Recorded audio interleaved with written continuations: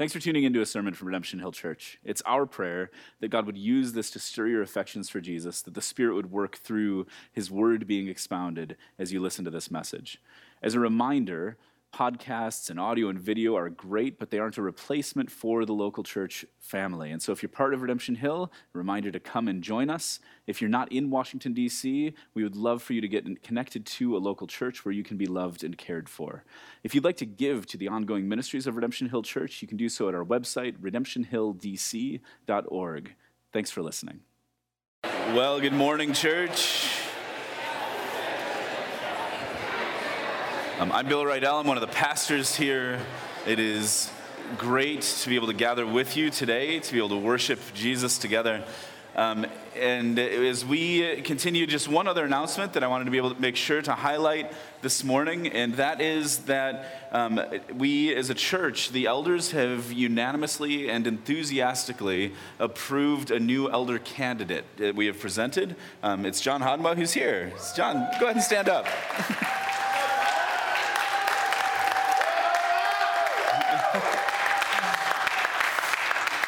All right, well, in spite of that great reception, John has been presented so that we have 4 weeks' notice to the members before he can be affirmed as an elder.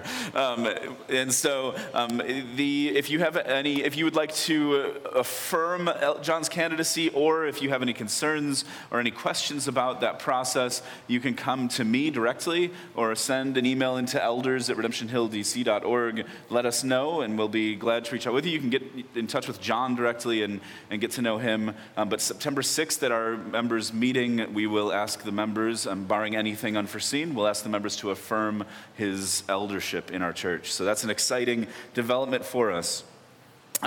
This morning we are starting a new series in the book of Galatians that is focused on the gospel, the one true gospel of Jesus Christ. But as we prepare to pray and to get into that series, I want to pause first to be as clear as I can as your pastor, to be able to speak into some of the events that have happened this weekend, just a few hours south of us in Charlottesville. I want to be clear that for us, as we open God's Word to see an entire letter that is fixated on celebrating the simplicity and the purity and the beauty of the gospel of Jesus Christ, that what we have seen in Charlottesville and the elevation of any race over another is a false gospel that is evil and that is from Satan himself. White supremacy in any form is evil. As we come together as a church, we come together to proclaim and to celebrate that Jesus Christ in the true gospel it has made it so that the dividing walls have been torn down. As we read in Ephesians chapter 2, that through Christ, through him, we have access in one spirit to the Father, that the dividing walls of hostility have been torn down in his flesh. He has abolished the law and commandments expressed in ordinances and has made in himself one new man in the place of two, seeking peace. That through Christ we have access in one spirit to the Father, and so we're no longer strangers and aliens, but fellow citizens with the saints and members of the household of God. And so we want to be clear as a church that we affirm that all people are of dignity and worth because they bear the image and likeness of God, and that we as a church are committed to work to bring unity in where all other false gospels divide us. And so as we look at the one true gospel, we need to be clear that one of the implications of the gospel is to affirm that all people are made in the image and likeness of God, that we come to God through Christ, and that we are unified together, and that the unity in Jesus is only made more beautiful in the diversity of the people that he calls to himself. And so let's pray, and then we'll open up the book of Galatians.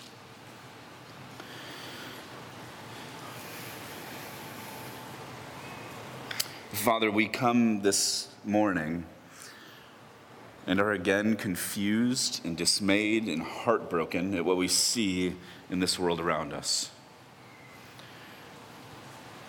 Father, don't let us look away, and don't let us distance ourselves because we're here in the district and that's south in Virginia. Father, stir our hearts to be able to see you more clearly. But we also cry out and say, please bring justice. Lord Jesus, come quickly. Bring an end to violence and hate. Bring an end to sin and to racism.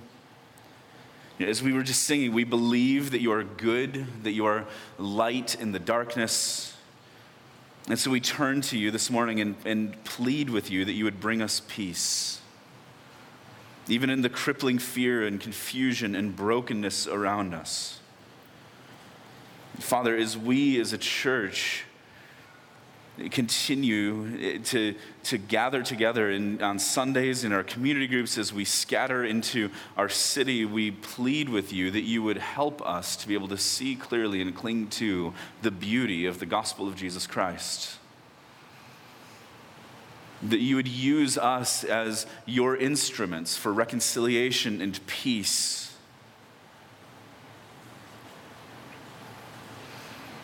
And even as we open your word this morning, we ask that by your Spirit you would convict our hearts, but also stir us to hope and to healing.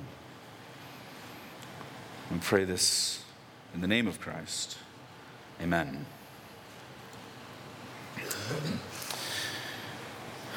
October 31st of 1517, a monk in a small town in Germany had a troubled soul, and he, with trepidation, went to essentially the bulletin board of his town, which was the church door, and he wanted to start a theological debate. He was troubled by some of the things he was seeing in the church at the time. At the time, the only church was the Roman Catholic Church, and so he went to that church door, and he nailed 95 theses to the front door of the church. Theories, ideas, concepts that he wanted to stir a conversation over. What he didn't realize is that this monk who nobody knew about, who had kind of backed his way into monasticism, that his 95 theses would be a spark. And that spark would set off a powder keg of tensions that had been building. See, he was troubled by a practice called indulgences, that Rome was selling time off of purgatory, as if that's possible to sell time off of purgatory.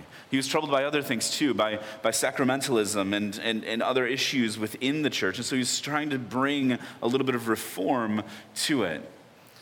But Martin Luther didn't realize that what he did in that action would set off a string of events like dominoes falling that would actually change world history.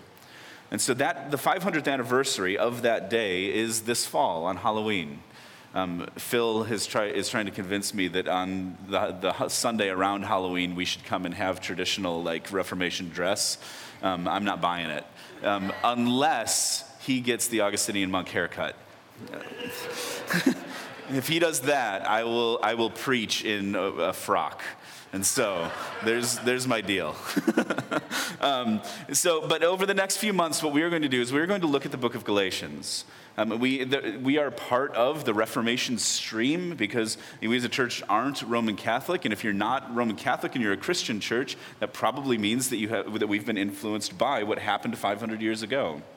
And so as we head toward the 500th anniversary of that event, we're going to look at the book of Galatians, because Galatians was one of the letters in the New Testament that was particularly important to the points that the reformers were making and to the arguments they were making. And what we'll see is that in the original context of what was written and what the Apostle Paul was wrestling through and dealing with, that some of the same issues that were happening in the earliest churches were still happening in the church 1,500 years later. That spurred the Protestant Reformation, and they're the same issues that we continue to wrestle with now. And so over the next several months, we'll look at Galatians and see the original context of what was happening in that letter as the Apostle Paul wrote it, but we'll also do it just with an eye toward the Reformation, and then bring it into our lives and see how these same theological convictions and these same battles are important to us now. And so in that, there's really two major themes through the book of Galatians. That there's one gospel that needs to be clung to with purity and simplicity. and then Christian freedom, that there is Christian liberty and freedom that comes from it. And so this is what we have. We begin our study in Galatians today in chapter 1. So if you have a Bible, open it up to Galatians chapter 1 with me. It'll also be on the screens. And so this is what we read. Paul, an apostle, not from men nor through man, but through Jesus Christ and God the Father, who raised him from the dead, and all the brothers who are with me, to the churches in Galatia. Grace to you and peace from God our Father and the Lord Jesus Christ, who gave himself for our sins to deliver us from the present evil age, according to the will of God, of our God and Father, to whom be the glory forever and ever. Amen. I am astonished that you are so quickly deserting him who called you in the grace of Christ and are turning to a different gospel. Not that there is another one, but there are some who trouble you and want to distort the gospel of Christ. But even if we or an angel from heaven should preach to you a gospel contrary to the one that we preach to you, let him be accursed. As we have said before, now I say again, if anyone is preaching to you a gospel contrary to the one you have received, let him be accursed. This is the word of the Lord. Thanks be to God. So, a little bit of context and what we're coming into in this letter in Galatians. There's different theories, of course, like any New Testament letter on the timing and when this was written. This is one of the few letters that almost no one disputes is authentically Pauline. That nobody said, even critical scholars say, okay, we think the Apostle Paul wrote this one. And so authorship isn't really debated. The timing is, and there's a couple of different theories about where it is and when it was written. The theory that we're going to stick with, that I'm most convinced by, is that this letter was written to a region, to churches throughout a region, to the churches in Galatia. And the theory is whether it's a northern or southern area of that region. But it's most convincing to me that this is Paul's first letter that he wrote. And it's written to the churches that he planted at the first. And so if you go to Acts and read about Paul's first missionary journey when he was sent out in Acts 13 and 14, and he bounced through what is now southeastern modern-day Turkey, and he went to church, and he planted churches in Perga, in Antioch, in Iconium, in Lystra, in Derbe. And these were in a region called Galatia, and I believe that this was a letter written to those churches. And so Paul had planted those churches. He had appointed elders in all those churches. And now he was writing a letter back to them. And what we'll see throughout the letter to the Galatian churches is that he was facing debates on authority. They were questioning whether or not he was a legitimate apostle. They were questioning the sufficiency of Christ. And there were issues of extra practices that had been brought into the church and were being demanded as a part of what it meant to be a Christian. And so Paul writes in and emphasizes the purity and simplicity of the gospel and the importance of Christian freedom. And these are the same kinds of issues that would surface, again, 1,500 years later as Luther took up his mallet and nailed his theses to the church door. Now, Galatians' beginning is unique among Paul's letters. If you read Paul's letters, he wrote 13 letters in the New Testament. And as you read them, usually Paul's letters start out with thanksgiving.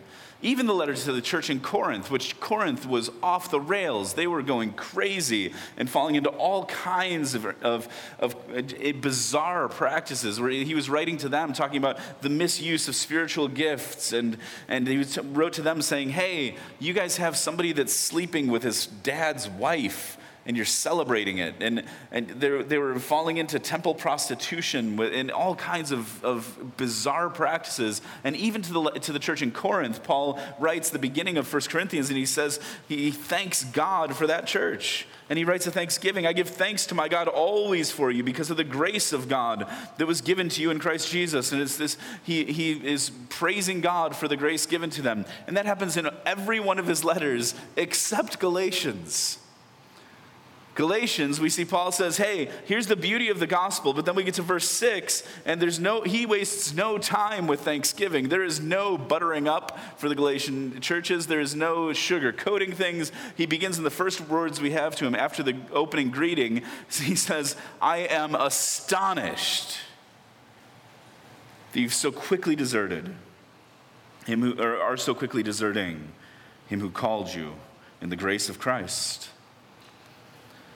And you can imagine why Paul was astonished. This was the man who had planted these churches. He had seen the fruit of the gospel there. He saw the new life in Christ that had come up in the people of in this region. He had installed leaders that he entrusted these things to and had said, be faithful to these things. And yet he knows that they're turning away from it. And so what are they turning away from? Well, we're given a gift in Galatians because he does start with a clear proclamation of what the gospel is, and that there is one gospel. And so if our entire series is going to be focused on one gospel, we'll begin by talking about what the gospel is, what that word means. Gospel is the Greek word euangelion. Euangelion simply means good news. And so the gospel is good news. That word appears 76 times in the New Testament, and it occurs 7 times in the first 2 chapters of Galatians. So it may be a minor point of emphasis that he has for us in these first couple of chapters. You might say that it's a little important to him. And so what we see is right at the beginning, Paul says in the beginning of verse 3 there, grace to you and peace from God our Father and the Lord Jesus Christ, who gave himself for us, or for our sins, to deliver us from the present evil age, according to the will of God, of our God and Father, to whom be the glory forever and ever. Amen. He began it by saying this, that he's an apostle, not from men, not through man, but through Christ and God the Father, who raised Christ from the dead. And so this is the gospel. He captures it beautifully and powerfully, compactly in these first few verses of chapter 1. So it's not like he's ambiguous either with the Galatians when he says, I'm astonished that you're so quickly deserting him and turning to another gospel. He's making clear, hey, here's a little reminder for you on what you actually believed. Here's a reminder for you on what you're abandoning, before he turns to say, I'm astonished. Now, what we see in this first section of Galatians was also something that the Reformers wrestled with, and they were trying to recapture what the gospel is, because things had become skewed in the church, in the Roman Catholic Church, in that time. So the Reformers were starting to recognize there were things that were off base, that were inconsistent with Scripture, and as they dug back into God's Word through Romans and Galatians and Paul's letters, they started to see themes emerge, and those themes have been captured since in 5 solas. And sola is a Latin word that simply means alone. And so we see the 5 solas show up here. The first is Scripture alone. Sola Scriptura. I had a discussion last night with Alyssa. We were sitting around the table, and I was like, hey, what would be most helpful here? Do you think it would be most helpful for me to put the Latin terms up so people could see that? Or do you think it would be most helpful to put up like a translation of the Latin terms that's simple in just 2 words? Or should I have like a phrase that explains it all out? And so this is what she said she wanted to see. So I hope that that's cool with you. She said the Latin was a little bit too nerdy and that I might lose everybody in the process. So, sola scriptura means Scripture alone. And now, what we see here, Paul doesn't actually talk about Scripture alone, but I think what we see here is Paul's affirmation that it is God's Word alone and God's authority alone that establishes his apostleship and establishes what the gospel in fact is.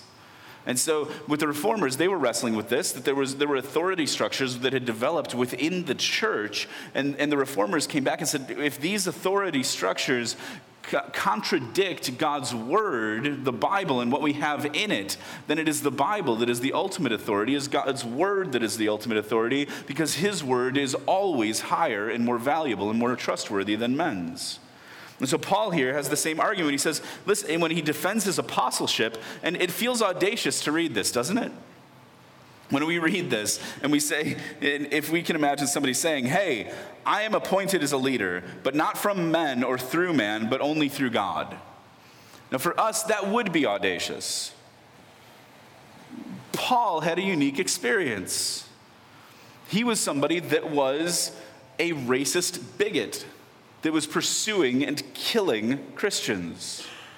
He was someone that was standing opposed to Jesus' church and was complicit in a stoning of the first Christian martyr.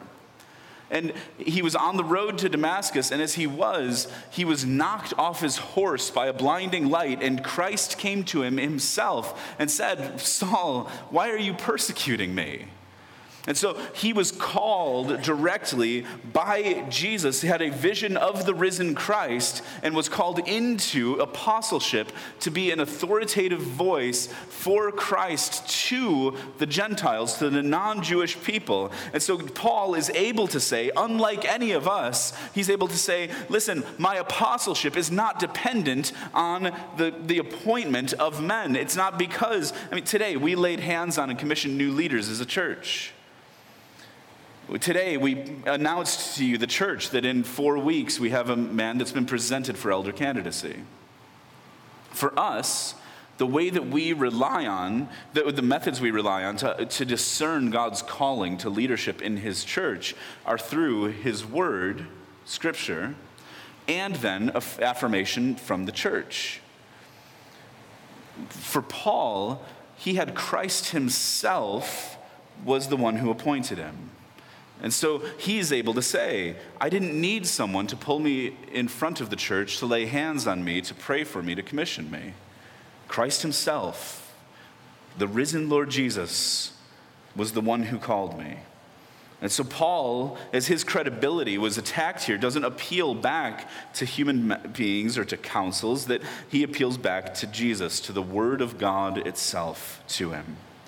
For the reformers, they fought against systems of popes and bishops, and they turned back to Scripture alone, to God's word alone as the ultimate authority. And for us as a church, as we discuss and understand what the gospel of Jesus Christ is, we need to understand first and foremost that the ultimate authority that we have has been given to us by God in his word. It's entirely sufficient. And what that means is that God defines his gospel. Not the whims of our world, not even the whims of our churches. God himself has defined what the good news of the gospel is. What we see next is that it's by grace alone and by faith alone. We're going to pair these together. These two, and so what we have a capturing of the gospel that, again, concise and packed theologically in verse 3, as Paul says that he's an apostle through Jesus Christ and God the Father who had raised him from the dead. So the resurrection is the core of the good news that he proclaims, but the outworking, the impact of Christ's death and resurrection for us is that grace and peace have been extended to us. These two are held together, and it's even allusion to Hebrew concepts here, that it's allusions to God's covenant love that has been extended, the grace of God, that he pursues his people in love and in commitment to them, to give them graciously his presence and a relationship with him. And then the result of a relationship with God is that we are all given peace or shalom. That we are given a fullness and wellness in God's presence. And so this is a concise summary of the gospel that Paul is pleading with them, grace to you and peace from God our Father and the Lord Jesus Christ. And so the reformers similarly said, it is by grace alone that we are saved. That is God's gift to us. There's nothing we can do. Otherwise, we would be tempted to boast, as it says in Ephesians chapter 2. And it's by faith alone that we accept that grace and receive that grace, and we turn to God. And my God, this is good news for us this morning. Because the fact that the gospel is rooted in God's grace alone, through faith alone, means that we can't do anything to earn it, and which is great news, because everything we do to try to earn it, try to earn God's grace, only minimizes it. Luther said it this way. He said, therefore, God accepts only the forsaken. He cures only the sick. He gives sight only to the blind. He restores life only to the dead. He sanctifies only the sinners. He gives wisdom only to the unwise fools. In short, he has mercy on those who are only on those who are wretched, and gives grace only to those who are not in grace. And so if you want to know what the good news is for us, it's that Christ has been raised from the dead. that God's word has proclaimed it, and that the creator of all things is the one who has raised him. That he invites us into a relationship with him, and the only prerequisite that we have is not that we get ourselves cleaned up. It's not that we get our mindset right. It's not that we get ourselves to the point where we're holy enough or righteous enough or sinless enough. The requirement that God has for us to be able to receive his grace is that we are sick and blind and broken. And so that we can come to him and we can receive healing and sight and wholeness. God's word tells us there's hope. There's grace for us. And if grace is rooted in God's work instead of ours, then no one can take it from us. And we see that grace and peace then bring us to the fourth of the solas, that it's in Christ alone. That God's grace has been extended only through Christ. That our faith that saves us is only in Christ. Well, why? Because of what it goes on in verse 3. Grace to you and peace from God our Father and the Lord Jesus Christ, who gave himself for our sins to deliver us from the present evil age, according to the will of our God and Father. So it is in Christ alone that God provided a pathway for us, but it's only in him. And Christ gave himself. That he went to the cross for us to deliver us from this present evil age in accordance with God's will. This wasn't an accident. It wasn't a plan B. God planned to do this. It was ordained that this would happen, and he provided a way for us through him, and so that we can have, again, when we look around at the brokenness and hopelessness of this world, we have the opportunity to have hope that there's actually a source of healing. Now, again, this is something that I feel like there may be times and seasons when we hear this kind of language and say, okay, deliver us from this present evil age. And it might feel like that's overstatement, or we wonder, is this age really as evil as it can be? It feels like that's not an argument we really need to have this morning. We do see the brokenness around us. Whether it's the tensions that have developed in the Korean Peninsula, whether it's what's happening, again, a couple hours south of here in Charlottesville. The spirit of this age is broken, and there's vitriol and hate that is emerging that just seems ever more present. There's hope for us here today. That in Christ alone we have hope that we can be delivered from this present evil age. In Christ we have hope that he says he is coming back soon, and that he will bring justice and righteousness, that there will be an end to sin and division and brokenness. And Jesus made this promise to his disciples before he had resurrected and ascended, before he had gone to the cross. And John captured it in John chapter 14. He's saying to them, let not your hearts be troubled. For some of you today, this may be what you need to hear coming out of this weekend. It's Jesus' words to you, don't let your hearts be troubled. Believe in God, have faith. Believe also in me. He says, in my Father's house there are many rooms, and if it were not so, I would have told you, and I go and I'm preparing a place for you. And if I go and prepare a place for you, I will come again and will take you to myself, and that where I am, you may be also. And you know the way to where I'm going. And then we get this gift because Thomas speaks up, one of his disciples, who we've come to know as Doubting Thomas. But I'm so grateful for Thomas because of the amount of doubts that I face in my own life. And Thomas speaks up and he says, Lord, we don't know where you're going. How can we know the way? Jesus had just said, you know the place where I'm going. And Jesus said to him, Thomas, I am the way and the truth and the life. No one comes to the Father except through me. And if you had known me, you would have known my Father also. From now on, you do know him and have seen him. Christ is the way to God the Father. He's the way to grace and peace. He is the grace of God extended to us that brings us peace. And even in the beginning of Galatians here, in these first few verses, we see what Christ did, that he gave himself in our place for our sin, that he took on the penalty that we deserve for our rebellion against God, for our unholiness. And he then gives us his righteousness. That is the grace of God, and that is what brings us peace that is guaranteed for us. We get glimmers of it now, and we are guaranteed it forever.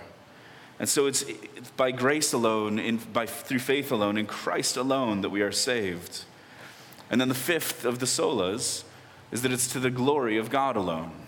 Which is what we see here, as Paul closes it by saying that Christ gave himself for our sins to deliver us from the present evil age, according to the will of our God and Father, to whom be the glory forever and ever. Amen.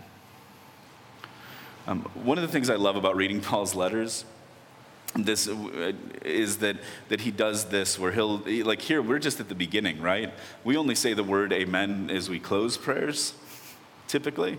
And it's kind of like our signal that we're done praying. Like, it's okay now. Like, if we're in a corporate service, I did this earlier when I prayed to introduce the sermon. And when I say amen, you kind of like go, okay, I can lift my head and start like shuffling around and look at my phone again. And we have a pause. And Paul here, he barely gets started. And he ends up worshiping God as he even before he gets to the verbal spanking he gives the Galatian churches that follows. And as he starts writing the letter, he can't get 3 verses in before he's praising God in a state of worship before God, proclaiming God's glory, saying that this is what Christ has done for us. He's been raised. The Father has raised him from the dead. He gave himself for our sins. He has delivered us from this present evil age. This has been God's plan for us, that his grace has come to us. His peace has been extended to us. And he says, and this is all for the glory of God. And amen.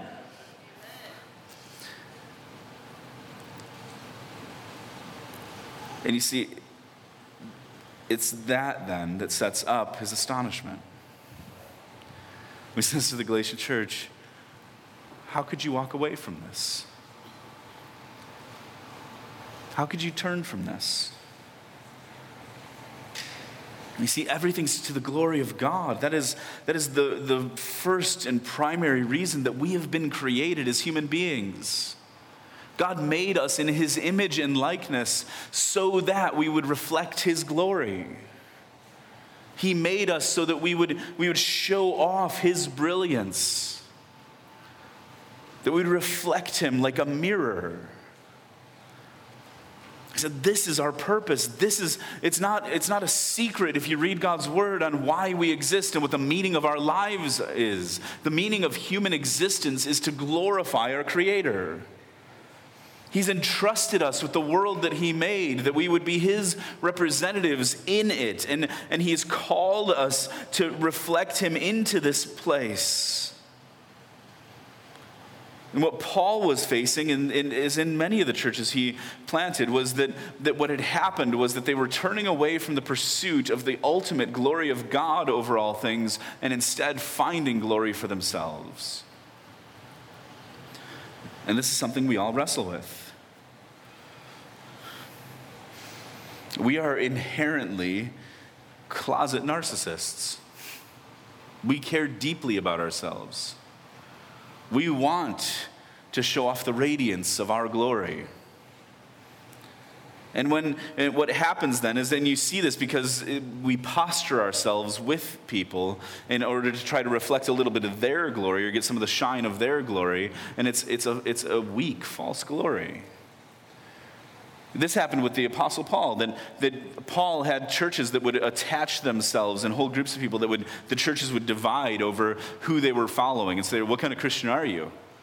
And then we see this again in the beginning of 1 Corinthians. They would say, well, what kind of Christian are you? Are you a Peter Christian or a Paul Christian? Or if you're really spiritual, well, I'm just a Jesus Christian. Paul's like, is Christ divided? What are you doing? And even here in Galatians, we'll see as we go on in this letter that you have people that are adding all kinds of things on top of the law, that there's a point in chapter 2 that we'll get to where Paul ends up confronting the Apostle Peter himself publicly because of divisions that are existing in the church. This happened with the Reformers and the Reformation, and it still happens with them, that people attach themselves to different schisms even within the Reformation, that there couldn't even be unity among the Reformers. And it still happens today. Look at our politics. It's not enough to have a party affiliation at this point.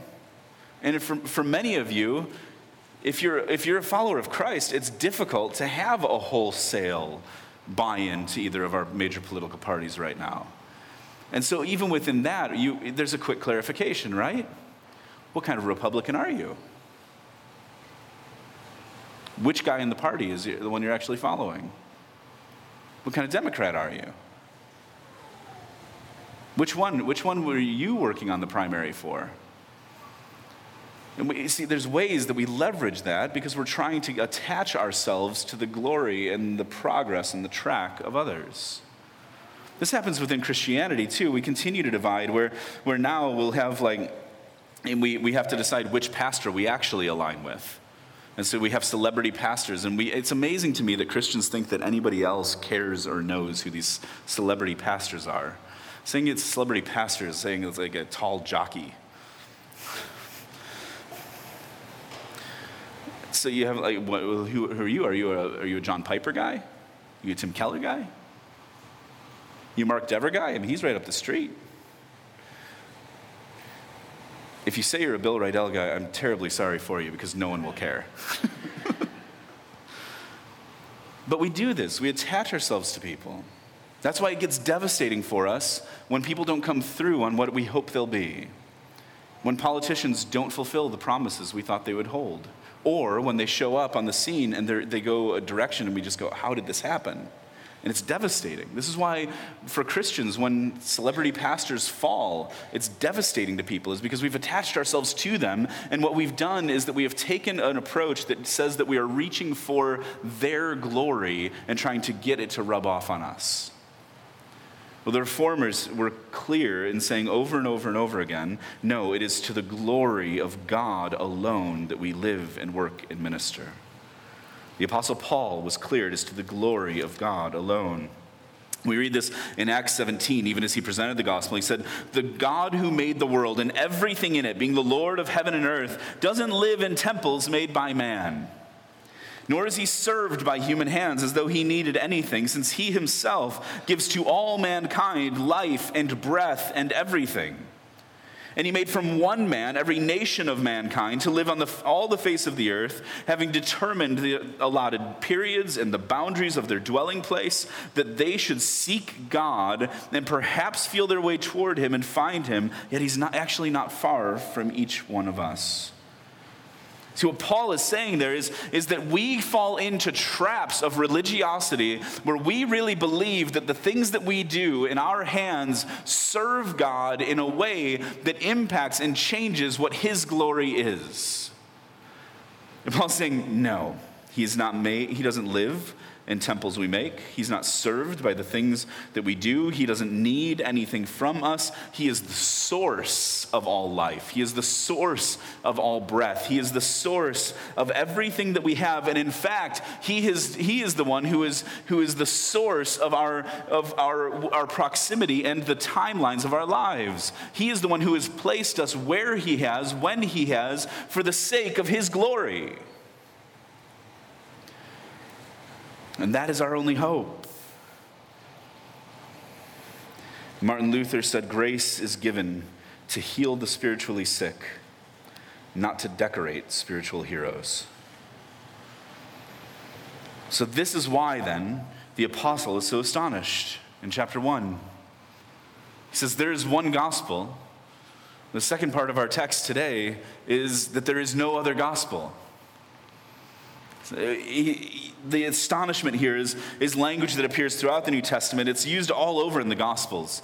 It's the word thaumazo, and it was usually a reaction to Jesus. And so we see this language used, this astonishment, when Jesus did incredible things. When he shows his power over nature and stills the wind and the waves by simply saying, hush, be still. The disciples were astonished. When Jesus healed a blind man, when he healed a crippled man, when he cast out demons, when he showed his power over nature and over sickness and over the spiritual forces of evil, when they marveled at his great knowledge, it says that they were astonished, awestruck, couldn't speak, jaw dropped, don't even know how to process what they're seeing before their eyes as the kingdom of God broke into their midst. That's the language that's used. And it's the same word that Paul uses here, but it's not a positive astonishment at the inbreaking of the kingdom of God. It's him saying, what are you doing? I don't even know what to say. He's coming as a spiritual father, the same way that parents do to their kids sometimes when they say, what are you thinking? The most honest thing kids can usually say is, I don't know. But to the Galatian churches, he's saying, what happened? I'm astonished that you're so quickly deserting him who called you in the grace of Christ. You're turning to a different gospel. He says, not that there is another one. Gospel means good news. There's one gospel. But you're turning to something. He says there are people who want to trouble you and want to distort the gospel of Christ. But do you hear what he goes on to say? Even if we come to you and preach another gospel, other than the one that was preached, that it's by grace alone, through faith alone, in Christ alone, to the glory of God alone that we are saved. If any other gospel is preached, then we should be cursed, damned to hell. He doesn't stop there. He shows himself first to say, if we or the brothers with him, he's saying, if I preach something different, then we should be cursed. But if an angel from heaven should come and preach something contrary to the gospel that is preached, the one true gospel of Jesus Christ, let him be cursed. In verse 9, in case you didn't get this, as I said before, I'm going to say it again. If anyone is preaching to you a gospel contrary to the one you received, let him be accursed. Let him be damned.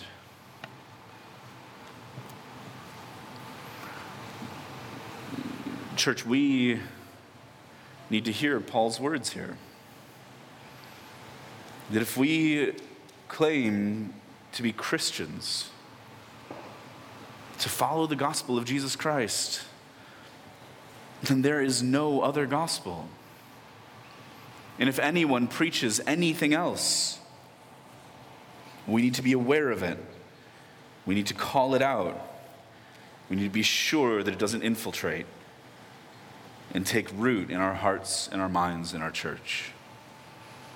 If I come to you at any point and preach a gospel other than the gospel of Jesus Christ that stands contrary to God's word and its authority, that stands contrary to the grace of God shown in the life and death and resurrection and ascension of Jesus, that adds on works righteousness on top of the call to have faith alone as our response.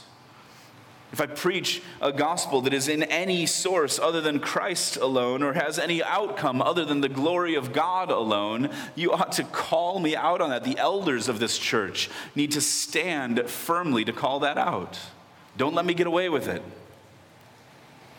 If anyone comes in and preaches a gospel contrary to what we have received, what is listed for us in the first 5 verses of Galatians 1, then Paul here is saying, let you be cursed.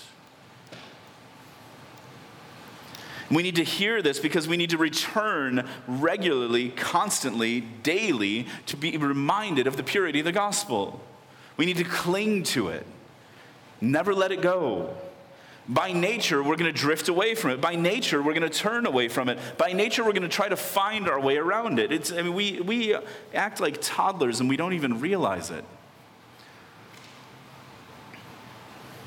My nephew, we just spent a week on vacation with my sister and her family, and my nephew Silas is a toddler, which means he lives his life on a constant suicide mission. All the time, trying to find ways to kill himself. Like eating medication he's not supposed to eat, digging in the garbage like a puppy all the time, Every time the dishwasher would open, he was grabbing for the knives.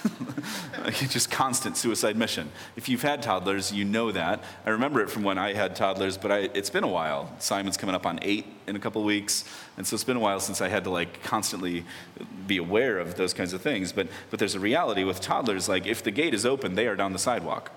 If you say, come here, they think it's a game, and they go the other way. If you say sit down, they'll stand up. A toddler can go and like point to their stroller and want to walk, and then as soon as you try to strap them into it, they're thrashing their body to try to get out. Like you can ask, are you tired? And they say, uh-huh. And then you try to put them to bed, and they scream. They don't even understand why they're rebelling. It's not like they don't like think through, you know what? I'm going to ask for a walk, and then I'm going to scream when they put me in the stroller. It's not like a thought process. It's innate. It's just what they do. That's how we are. That is the reality of our hearts toward God. That we'll say, this is fantastic. God's grace has come to us through Christ. There's nothing we can do to earn salvation. Praise God that all we have to be is sick and broken and need healing and wholeness, and that God provides it for us. And then we go, but what do I need to do to earn it? Yeah, but what about these things? I think these rules should be part of it, and other people around me aren't following it. So yeah, I know that stuff is all true, and that what we gain through the gospel is peace and the grace of God, but I would really like some stuff. And there are preachers that tell me I'll get stuff. So I'm going to listen to them. And so we desert God and turn and run away from him. And that's why we need the daily constant reminder. I need the daily constant reminder. That is why every time we gather together every Sunday, all you will ever hear is the remedy to the problems that we face is the gospel of Jesus Christ, because we have nothing else to offer you. This is the hope that we have. Is that we have hope in Christ, and it's in him alone. In the Galatians, we see throughout this letter that people were reintroducing the law on top. They were demanding circumcision. They were holding festivals and days rigidly, and the calendar was seen as an issue of holiness. In the Reformation era, they faced indulgences and sacramentarianism and finding different ways that you necessarily had to work through established structures in order to actually receive God's grace. And our problem is that we do the same thing. At times it'll come as outright denials of Christ. Those are easier to address. I mean, we see that, and we need to be willing to call that out. That's what happens in false gospels like Mormonism or Jehovah's Witnesses. This is what we see again in Charlottesville, that white supremacy is a false gospel. It's a false gospel. Yet, many of the unmasked, torch-bearing young white men, that was the most disheartening thing to me about the pictures that I saw, is that this isn't an old person problem as if it's just fading away and the new generation of millennials is going to be more open-minded and actually embracing of all people. It was young white men. They didn't have to hide their faces with masks because they weren't afraid of losing their jobs, and they weren't afraid of the churches they go to disciplining them for their sin. We see it in prosperity preaching, which I already mentioned, that when we hear false gospels of comfort and success that are more valued than Jesus, those are clear for us. We need to be clear in calling them out and identifying them. But my guess is, for most of you, if you are a Christian, that typically it's more subtle than that. It's the subtle additions that we make. It's Jesus and other things. It's what we do or don't eat or drink. It's what your church involvement looks like. And rather than being involved in the church as a response to God's grace, you look at your involvement in the church as what's earning you God's grace. And the real way to tell that is if you're completely exhausted by your involvement in serving the church, it's probably a clue that you're leaning on it to gain you something. It's your theological knowledge for some of you. For some of you, you're like, yes, the 5 solas. He should have put them up in Latin. I have Calvin's Institutes. He's only quoted Luther. What about the lesser reformers? Your theological nerdery won't save you. And sometimes it can become a false gospel. It can be good deeds or your bleeding heart.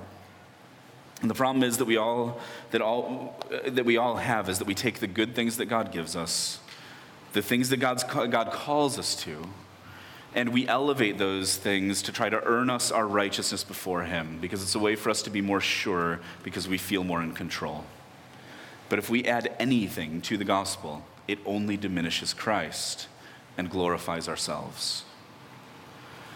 So church, we've got the next several weeks heading toward Reformation Day on October 31st, that we're going to study Galatians. We're going to saturate ourselves in this letter. We're going to saturate ourselves in the clarity and simplicity of the gospel. We're going to see the implications of it. We're going to see the importance of maintaining the purity of the gospel and also Christian liberty and real Christian freedom that results from it.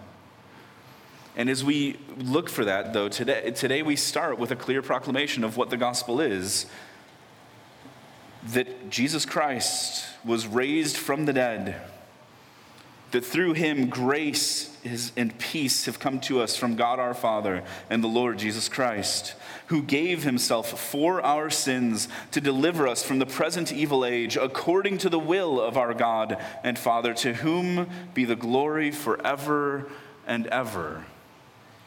Amen. Father, would you help us?